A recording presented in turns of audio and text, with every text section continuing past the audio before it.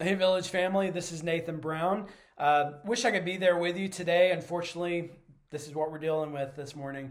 I am currently, hopefully, preaching at Village East at those gatherings this morning. And unfortunately, Andrew Elder, who is our pastor, he was planning on being there today. He had prepared the sermon for this week, but unfortunately, he's gotten sick and is unable to preach this morning. And so, unfortunately, we're dealing with this morning. So I hope you brought your popcorn and we can have a good time together this morning.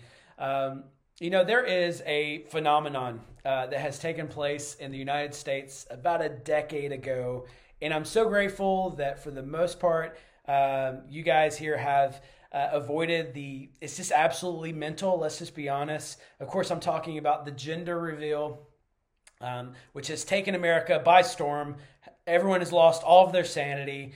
It has just become incredibly crazy as everyone tries to one-up one another when they're having a child. And if you're not familiar with what a gender reveal is, it's this cute little time where mom and dad get together, have their friends, and they cut a cake open. And they find out if they're having a blue baby or a pink baby. And so that's what it started out as, but it's definitely changed in the last few years where everyone has tried to find creative ways, fun ways, to outdo the great American tradition, of course, of outdoing everyone in the whole world. And because of social media, everything has gone kind of crazy. And so in the last year alone, we find that there's actually been a lot of deaths that have been associated with gender reveals, which makes absolutely no sense, but it's true.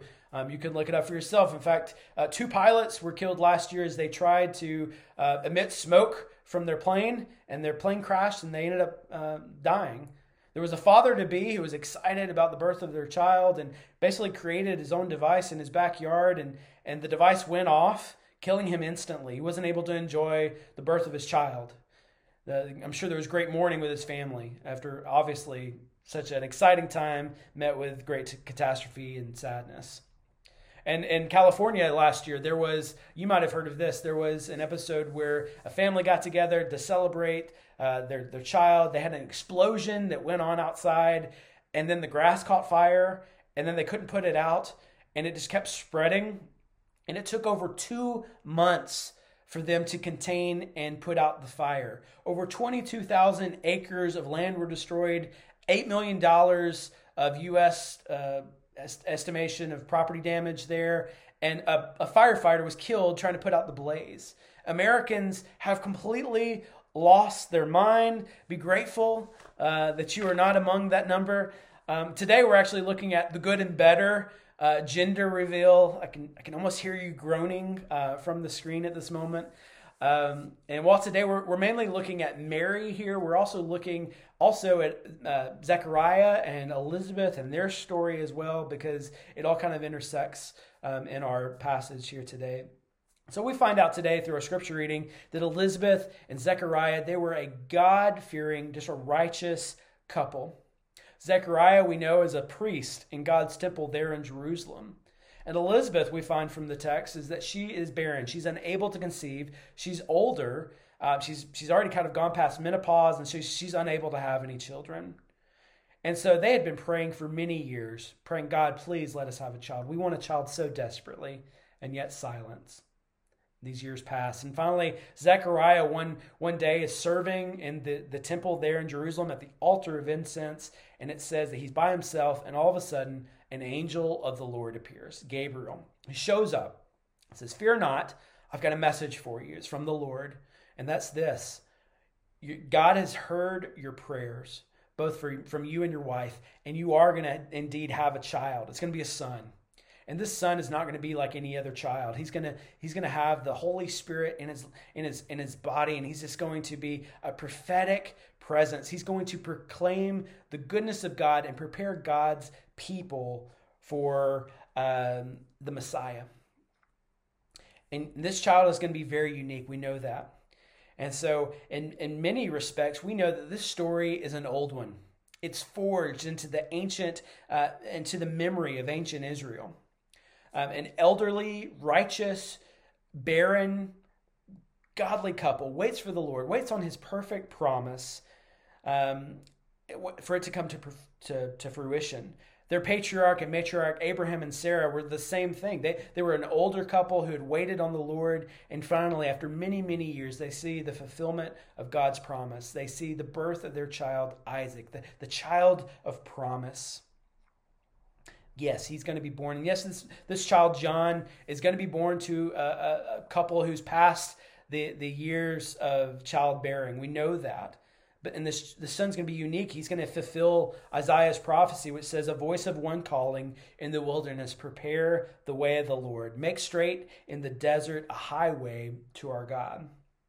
And while it is crazy, yes, a barren couple can conceive. We see this multiple times in Scripture, where a righteous, barren couple completely trusts in the Lord that he's going to give them a child. We see this in Sarah, obviously, but we also see it in Rebecca and Rachel and Samson's mother and in Hannah. We see this multiple time again. But yet something new is happening. We see that. We know that. In this moment, the old and familiar is going to be eclipsed with something new, something that's never happened before. It's going to be quite scandalous. This is going to be different because a son of promise is going to be not going to be birthed out of an elderly couple. The true son of promise is going to be born out of something much more unlikely, much more impossible. It's going to be through a virgin. And another story here is going to be told, not of a great patriarch, not of a great prophet, but of a son who's going to reclaim the throne of David. It's going to be God incarnate himself, Emmanuel. God is with us. And through Jesus, the old is going to pass away and everything is going to become new as the long-awaited day of the Lord is finally going to arrive. And last week, you may remember, we went through in Luke chapter 1, verses 26 through 38. We know that Mary is greeted by the same angel, Gabriel, that met with Zechariah there in the temple. And we can't lose sight of this. In verse 38, immediately after hearing the words from the angel, she says this, "Behold, I am the servant of the Lord. Let it be to me according to your word." And Mary's response here calls for our attention, because when she says "let it be," it's not that she's willing to do anything. She's not a passive participant. Instead, what she's really saying is, "Let what you have said be done to me." She's wanting and willing to be an active participant in what God is doing. And that's the same call that Christ is asking for his people, to actively participate in what he's up to in his kingdom work. And although she doesn't fully comprehend what's taking place in the sense that she knows exactly how this is going to play out, she does walk out this kind of a semi-comprehending surrender, I'll call it.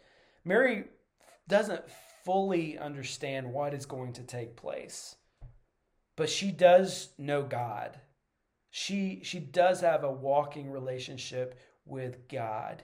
She knows the right thing is to trust him fully because he is worthy. She knows his character. She knows that he is one who keeps his promises. And so Mary here, she's the epitome of true faith because she trusts fully in something that she hasn't yet seen the fulfillment of promise. And that's something that we must soak in today. That's something that we need to ponder on today, that we must fully believe in God's promises, even when we lack clarity. That we must fully believe in God's promises, even when we lack clarity. Because Mary here, she's truly showing the way to follow Christ. She's truly showing that requires complete trust. I can think of so many times in my life where I felt like the Lord has stirred me to do something, to say something. And oftentimes, I don't have a full explanation of how do I accomplish that happening. There's been points in my life where the Spirit of God has stirred and I have been asked to do something. And I'm at point A and the Lord is asking me to get to point Z. But you have to understand there's points B through Y that I have to get through. And I don't have a clear, oftentimes, here's how you're going to do B, here's how you're going to do C, here's how you're going to accomplish D. Oftentimes, that's not how God works through his people. He gives us how it's going to end up going, and he asks us to trust him on the journey to that point. As Habakkuk 2 verse 4 says, that the righteous shall live by what? By faith. The righteous are going to live by faith. And that's what God asks of his people. Perhaps today God has asked you to do something. What is that? Is that to foster or adopt a child? Is that to serve in the children's ministry? Is that to work with a ministry that tries to help solve the problem of tackling sex trafficking? Is it to start a business? Is it to begin a new career? Is it to serve in a food bank ministry? Is it to church plant? Is it to move your family to West Belfast and participate in what God is doing there? Is it to serve refugees who are leaving their war-torn countries? What is it? What is God specifically asking of you? Let me just encourage you. Don't run away from that. Don't get so busy that you miss out on what God wants to do through you in that journey of faith. Trust in him in that. You won't have all the answers all the time, but the righteous, what they're going to live by, they're going to live by faith. And that's what the Lord is asking you today. Maybe today you're struggling with that. Maybe you would say your faith is wavering. It's hard for you to trust in God. And let me just encourage you with something that Christ says. He talks about this concept of mustard seed, and just having faith like a mustard seed. A mustard seed is just a speck, a small little tiny seed. And through that seed, once it finally gets in the roots and the soil and begins to grow, it becomes such a large, massive plant. And that's what God does. If we can just have a small little crack in which we allow our faith to trust in the Lord completely, God can use that in us. And he can allow us, because as we see that little bitty bit of faith, as we allow the Holy Spirit to answer that prayer, and we see God at work, what does that do? It builds on faith. Faith is steps. As you grow in your faith, you're growing in your trust of God, and you continue to know that God is a God who keeps his promises. And as such, we can trust on him. And so as we begin to take that little tiny step of faith and we see him answer those prayers, then we can move on to the next step of our life where we can see greater faith develop within us. Trust in him and his goodness. And Mary here, she believes the word of God. She believes that this child, he's taking on flesh, that he's going to be Emmanuel. God is with us. She believed that. And in this belief, she decides that the next step that she needs to do is to go visit her relative Elizabeth. Now, Elizabeth did not live around the corner. We have to understand that Mary lived in Nazareth. Elizabeth lived outside of Jerusalem. And so this is about 100 miles of travel, 80 to 100 miles here. And so this would be the equivalent of essentially traveling from Belfast to Dublin. It would take a few days, if going by foot, maybe 3 or 4 days to travel. And this is rocky, very hilly terrain. It would not have been necessarily an easy travel for the young woman. And Mary and Elizabeth, they hadn't communicated with one another. This is obviously before social media, internet, electricity, phones, all of that. And so they didn't have the information about one another. But it's very important for us to understand what did Elizabeth know about Mary, and what did Mary know about Elizabeth. And here it says that Elizabeth, we know that she understands that her child is going to be a great prophet. And what is he going to do? He's going to be filled with the Holy Spirit, and he's going to prepare the way for the Lord. That's all she knows. She doesn't know who the Lord is. She doesn't know who is going to bear this Lord. She doesn't know. She doesn't have all the information. And what does Mary know about Elizabeth? Well, that was just given to her by the angel Gabriel in verses 36 and 37. And behold, your relative Elizabeth, in her old age, has also conceived a son, and this is the 6th month with her who was called barren, for nothing will be impossible with God. And so Mary here, in faith, she goes and visits her cousin Elizabeth. And I can imagine what was going through her mind over that journey. Several days by herself, I'm sure that her mind was racing. Thoughts that every parent would have of am I good enough to parent this child that I've been given? And then also, I'm sure she was thinking of the words of the angel Gabriel. I'm sure she was was contemplating the Old Testament prophecies in which this child that she would bear would fulfill. All these things are racing through her mind. I'm sure she had a difficult time resting every evening when she went to sleep. And so Mary, in faith, she goes and visits her cousin Elizabeth here. And I can't imagine what she was thinking, what she was experiencing in that moment. But we just know that in faith, she goes and visits her. She submits to the will of God. And she knows that she's going to have a hard situation because of this. She's an unwed mother. She would be ruined socially in her culture and her society because of her not being married and having a child. Because if she says that that she's still a virgin and that she has this child, everyone is going to see her as either a liar or they're going to see her as morally bankrupt, as a whore. And so this is just a terrible situation that she finds herself in. But despite all of that, she trusts in the Lord. And we can see, if you look up to this point, there's not really any joy or excitement in her words, in Mary's words. We just know that she's willing to do what God has asked of her. In the face of stigma, in the face of disgrace, she's going to trust in the Lord completely in this. Man, what great faith. What great, incredible faith. Mary shows up at Elizabeth's house. And in verse 40, there's some things that we should note here. In verse 40 and 41, in verse 40, it says that Mary entered her house of Elizabeth, and she greeted her, and she was 6 months pregnant. And from Mary's perspective, you just have to know, man, she just is overjoyed with faith. She's just overjoyed with excitement because the words of the angel Gabriel, the words of God, were true. And so by connection, if that was true, I know what was spoken to me about me was true. This was to help me in my faith. And so you just see her just begin to grow in her faith. But something very unique happens here. You can't miss this. In verse 41, it says that Elizabeth heard Mary's greeting, and John, who's in utero, is in her belly, kicks. Now, that's not abnormal. I mean, babies kick. That's what they do when they're in the womb. 6 months along, absolutely, that baby is going to be moving around and kicking. That's normal. But Elizabeth knows something is very different here because she's reminded of what the angel had told Zechariah, her husband. In verse 15, it says this, that he will be filled with the Holy Spirit, even from his mother's womb. And so Elizabeth here is just filled with the Holy Spirit, and she is filled with discernment. She's filled with insight, and she's able to discern something that her own logic and her own eyes would not have been able to figure out. Because Mary, you must understand, Mary is only a few days from conceiving this Christ child, Jesus. She's only 3 or 4 or 5 days in. Like she doesn't have a baby bump. There's no way that Elizabeth would have known that. It was only through the Holy Spirit speaking to her that she was able to discern that.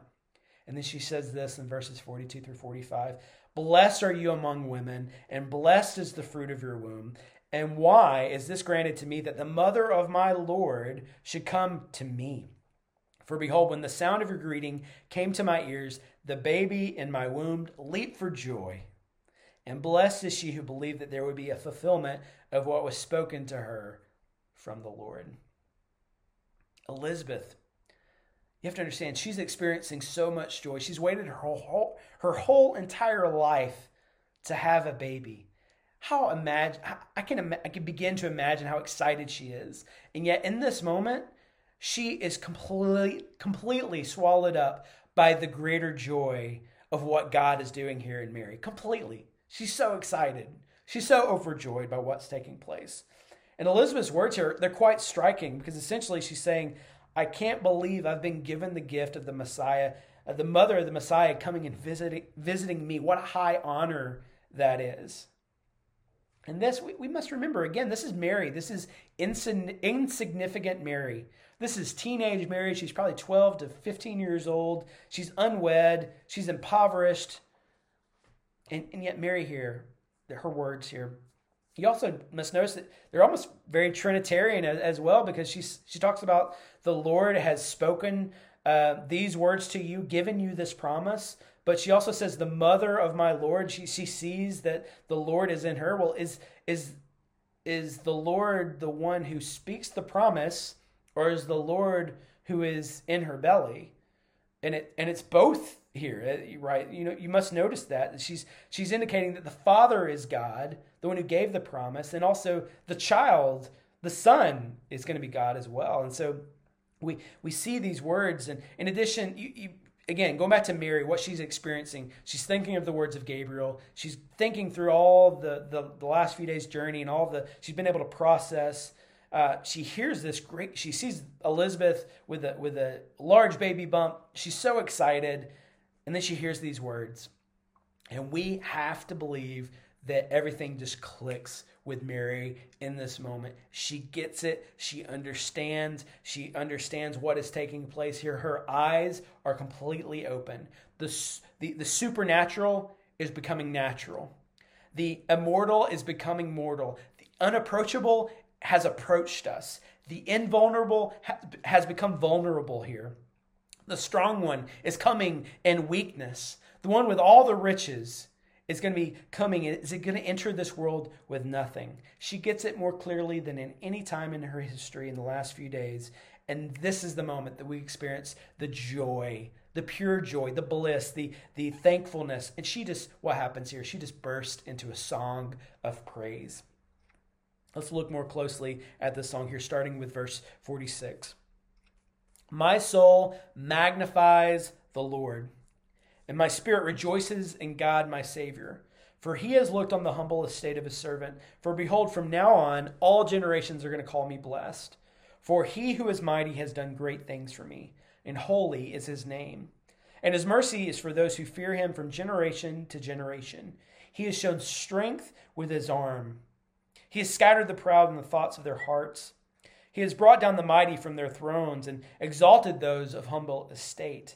He has filled the hungry with good things, and the rich he sent away empty. He has helped his servant Israel in remembrance of his mercy, as he spoke to our fathers, to Abraham, and to his offspring forever. My soul magnifies the Lord. This song here by Mary is called the Magnificat. That's where in the Latin, the word for magnify is called Magnificat. And so she begins to just declare the goodness of God through this entire experience. Gives him a very lofty praise. I think she's echoing Psalm 34, verses 1 through 3 here, which says, I will praise the Lord at all times. I will constantly speak his praises. I will boast only in the Lord. Let all who are helpless take heart. Come, let us tell of God's greatness. Let us exalt his name together. We must ask ourselves this question. Are we praising God for what he's doing and what he has done in our lives? Are we? I just feel like we don't do that in a very good fashion. Are we praising God for what he has done in our lives and what he is currently doing in our lives? In verses 47 and 48, Mary goes on specifically to praise God for what he has done specifically for her. That he saved her, raised her up from obscurity. It says this, and my spirit rejoices in God my Savior. For he has looked on the humble estate of his servant. For behold, from now on, all generations are going to call me blessed. Mary knows the great publicity, the notoriety that she will have for the rest of time because of this child, Jesus. She begins by praising God for who he is, for his character, for his mercy, for his goodness in his life. And that's something very typical I've learned in Irish culture specifically. When someone here is winning at life, I mean, they are just knocking it out of the park. They have done something amazing.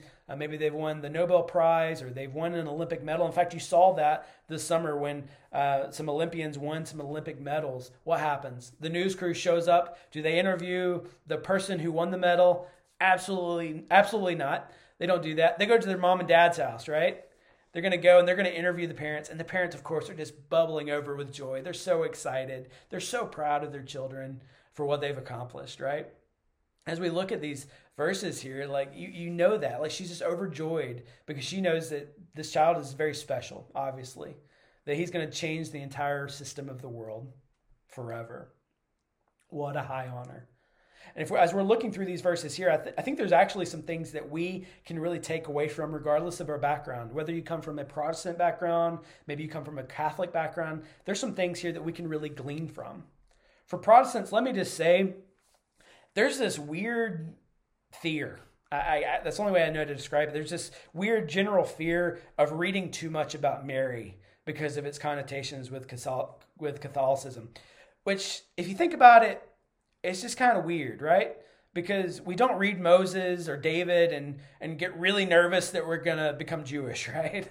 It's just not a thing. It's silly that we think our faith can be so fragile that we can't spend some time hearing what God is doing through Mary here in the scriptures. It's something that I think we as Protestants, we can do a lot better job with, because we must see Mary as more than just a compliant womb. She's not just filling a void where, well, somebody's got to give birth to this kid. Like, no, we have to see the specialty of this experience. You know, the scripture here in verse 48 says all generations are going to call her blessed. Because when we just kind of skip over this section, maybe if you feel uncomfortable with that, you're really missing out on her story and her perspective. Because who else knew Jesus better than anyone else in the whole world? His mom, Mary, right? There's a lot of the accounts that we wouldn't know from Luke and Matthew if it wasn't for Mary giving us an explanation of Christ in his early life. Mary has something to teach us. She has something to model for us. She has a faith that we should emanate, almost, that we should try to copy almost and follow. Just follow her example. Man, we have so much to gain from her. And for Catholics, if you come from a Catholic background, let me just encourage you with this thing, and just meditate on this aspect of this as well. In verse 47, it says this: "My spirit rejoices in God, my Savior." My Savior there. Mary, we must realize Mary isn't perfect because only perfect people need a Savior. Mary would be the first to argue that. She says so in this verse. And this is kind of a difficult thing to balance with the Catholic doctrine of Immaculate Conception that believes that Mary was born without original sin from her mother, Anne. But only imperfect people need a Savior. And Mary, again, she would agree with that. And as we skip ahead to verse 49, it says that she says that God is the Holy One. Again, it's just a repeat here. Mary isn't the Holy One. Christ is the Holy One. In fact, Mary was familiar with Isaiah 43:11, which says this: "I, even I, am the Lord, and apart from me, there is no Savior." Another thing that we should pay attention to is from Luke 11, verses 27 and 28. It says this: "As Jesus said these things, a woman in the crowd raised her voice and said, 'Blessed is the womb that bore you, and the breast in which you sucked.' But Jesus said, 'Blessed rather are those who hear the word of God and keep it.'" Essentially what Christ is saying here is Mary doesn't get a free pass because she's my mom. She, and for us today, like perfect church attendance isn't what gives us salvation. Living moral lives isn't what gives us salvation. It's becoming a disciple of him, a follower of him, taking him at his word, trusting him, following him. Mary's salvation came not from birthing and bearing the Christ child. Mary's salvation came from believing in Christ as her means of grace. And I was thinking of this week as I was preparing this sermon, I was struck with the fact that Mary, she is a woman who... you have to think of it from this perspective. Every child comes into the world completely dependent on their parents. They need their parents for nourishment, for shelter, for clothing, for love. Every child is born with an innate need and desperation for care from their parents. They won't make it without their parents. I believe Mary here is actually the first parent in the entire world who's completely dependent on their child. Mary is completely dependent on her child as her salvation. What a crazy thought, and something very much for us to meditate on today. As 1 Timothy 2:5 says as well, "For there is one God and one mediator between God and man, and that man is Christ Jesus." Now, as we return to Mary's song here, we find this transition that takes place from her celebrating what God has done for her personally to what God has done around the world, what God has done for all, what God has done for those who trust and believe in him. 49 and 50 says this, "For he who is mighty has done great things for me, and holy is his name, and his mercy is for those who fear him from generation to generation." While Mary knows that God has been good to her, she also knows that his goodness is not just limited to her. Because mostly anyone in this room today and the millions of generations, past, present, and future, could say the same thing about God's mercy for them. Because at the end of the day, her eye isn't on herself, but it's on the constancy of God. This Magnificat is not necessarily an explanation of who God is, but rather what he does. God rescues. He remembers. He compassions. He saves. He visits his people and he restores. That's who God is. That's what he does. Biblical scholar James Edwards refers to the Magnificat as this. The essence of the Magnificat does not consist in its particular language or figures of speech, but in its revolutionary blueprint of divine favor. It is a hymn not of the proud, but of the powerless. Not of just deserts, but of unexpected grace. Not of a world fully controlled and determined by human powers, but overturned by divine comedy. God is the subject of nearly every verb, and the verbs are all transitive. They do not declare who God is, but what God does as the powerful deliverer of the needy and the oppressed. God does not turn away from want and oppression, but toward both in compassion and rescuing intervention. In most religions, a meeting with God requires the low to ascend high, for sinners to become saints. The Magnificat reverses all protocol and expectations. God, who is high, becomes low. He sees human need and initiates a revolution that reorders reality. The transcendent God intercedes on behalf of a lowly young woman and calls her blessed. The Almighty gives mercy to those who fear him and scatters the strong, the proud, and the rich, while filling the hungry and the needy with all good things. Let me just say again, Mary is more than a compliant womb. She is someone who, though very young, knows the character of God. She knows God. She has spent time with him. She knows his heart. And she knows that he's about to turn the world upside down through her son, through her child. That Mary then goes on to sing the final portion of the Magnificat here. Verses 51 onward. He has shown strength with his arm. He has scattered the proud in the thoughts of their hearts. He has brought down the mighty from their thrones and exalted those of humble estate. He has filled the hungry with good things, and the rich he has sent away empty. He has helped his servant Israel in remembrance of his mercy, as he spoke to our fathers, to Abraham, and to his offspring forever. As we move into this final section of the Magnificat, it's important that we ask ourselves as well this question: are we aware of God's handiwork in the world? Are we aware of what God is up to? Are we paying attention? Are we praying for his kingdom to not just be in heaven, but on earth as well? What does that look like? You're probably reminded of Luke 4, where Jesus unrolls the scroll of the prophet Isaiah and says and reads those words: "The Spirit of the Lord is on me, because he has anointed me to proclaim good news to the poor. He has sent me to proclaim freedom for the prisoners, recovery of sight for the blind, to set the oppressed free, and to proclaim the year of the Lord's favor."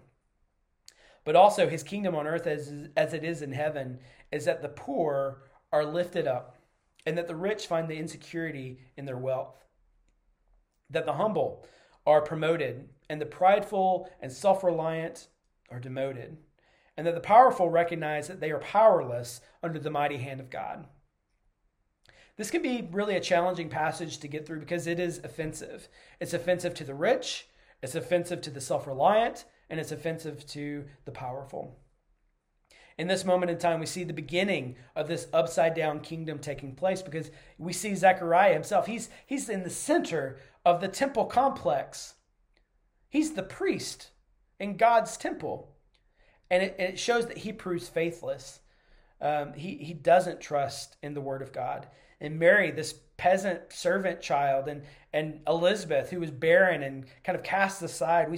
What do we see here? We see that they're the ones walking in complete trust in God.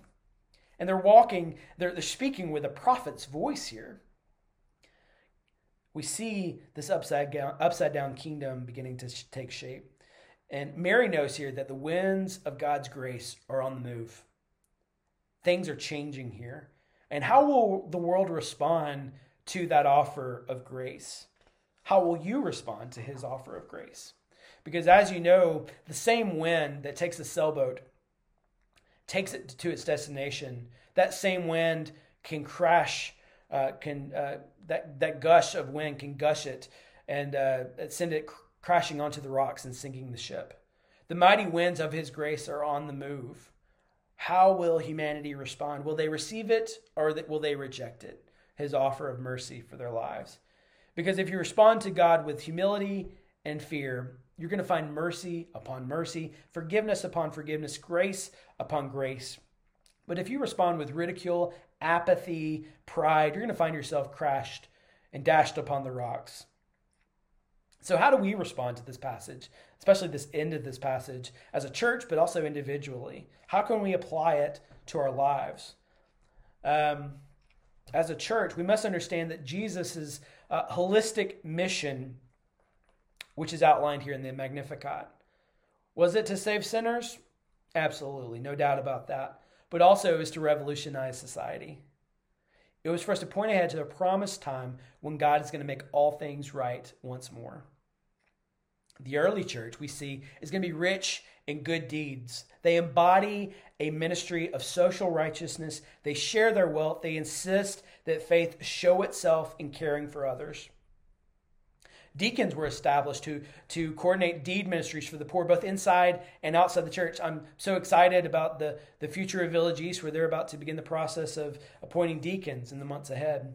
The early church gave the poor, a marginalized, a place at the table. They exalted society's lowest members. The church raised the position of women, slaves. They helped free slaves. They preserved the dignity of the poor. As a church, we should look for ways to work with God and be his hands and feet, both in our community and around the world.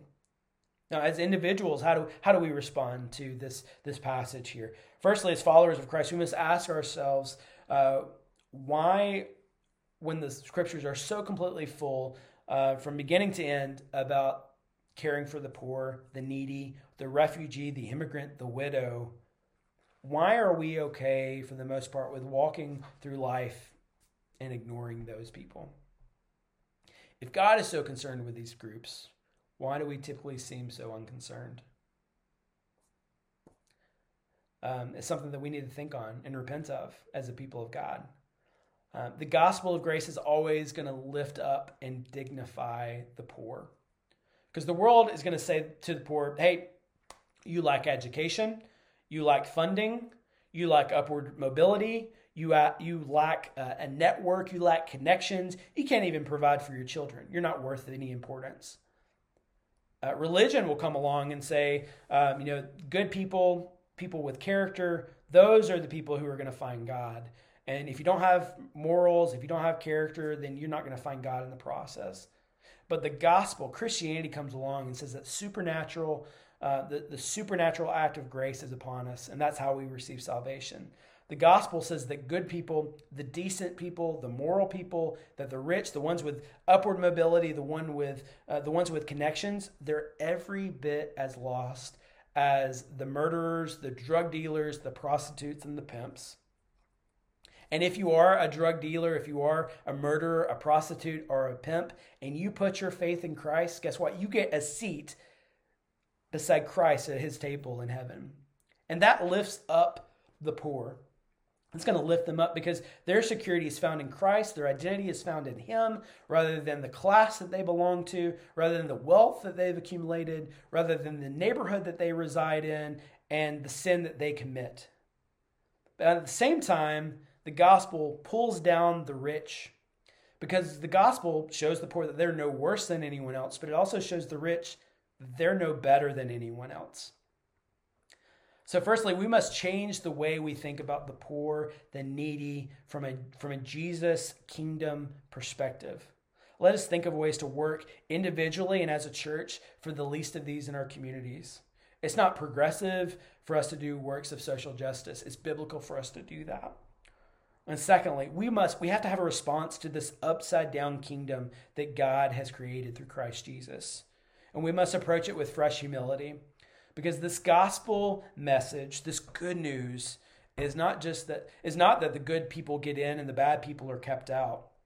Truly, the good news is that those who know that they are bad get in, and that the ones who think that they're good don't. That's the upside down kingdom, because it's only possible once we have an understanding of who Christ is, his work on the cross, his raising from the dead. As we put our trust and faith in him, that is how we have a relationship with God, knowing that he died for us for our sins. He died for our sakes. We know that because of our sin, he died on that cross. And as a gift to us, he gives us a free offer of grace of salvation to forgive us. He gives us mercy upon mercy. And he asks us to trust him. He asks us to follow him for the rest of our lives. Friend, if that's you, if maybe you've made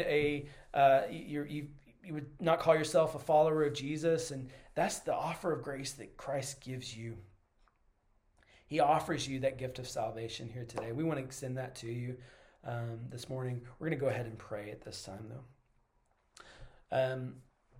Heavenly Father, I just thank you for this church. Thank you for their patience as we have to kind of go through this experience all together. But Lord, I repent for I'm a man of unclean lips. I live among a people of unclean lips. Lord, forgive us for against all the ways that we sin against you. We do things with arrogance and pride. We lack humility. Jesus, I don't praise you enough for what you have done in my life. You have saved us from death by your work on the cross. And God, I just ask that you help us to trust you.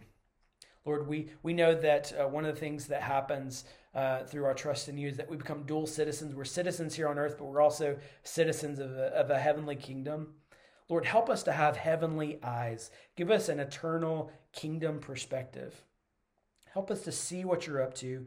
And Lord, I repent of all the ways which I have not cared for the needy, cared for the poor, where I have done things my own way and just tried to ignore and just put those people aside. Lord, I repent of that. I pray as a church, Lord, we repent of that as a church. Help us to become a people of praise. Help us to honor you with our lips. Help us to honor you with our words. Both to the believers, help us to encourage the believers right beside us, but also to the entire unbelieving world. Let us to just be salt and light to them, Lord, I pray. Thank you for bringing us peace today through Christ your Son, which was hard fought for at the cross, Lord. We just thank you for that today. Amen. Today, we just bless you. Just ask that you this week just ponder on these words from Mary's song here. It's a beautiful section of Scripture that speaks so much to the character and goodness of God. Pray for you this week, and we just ask that you be blessed. Have a good day.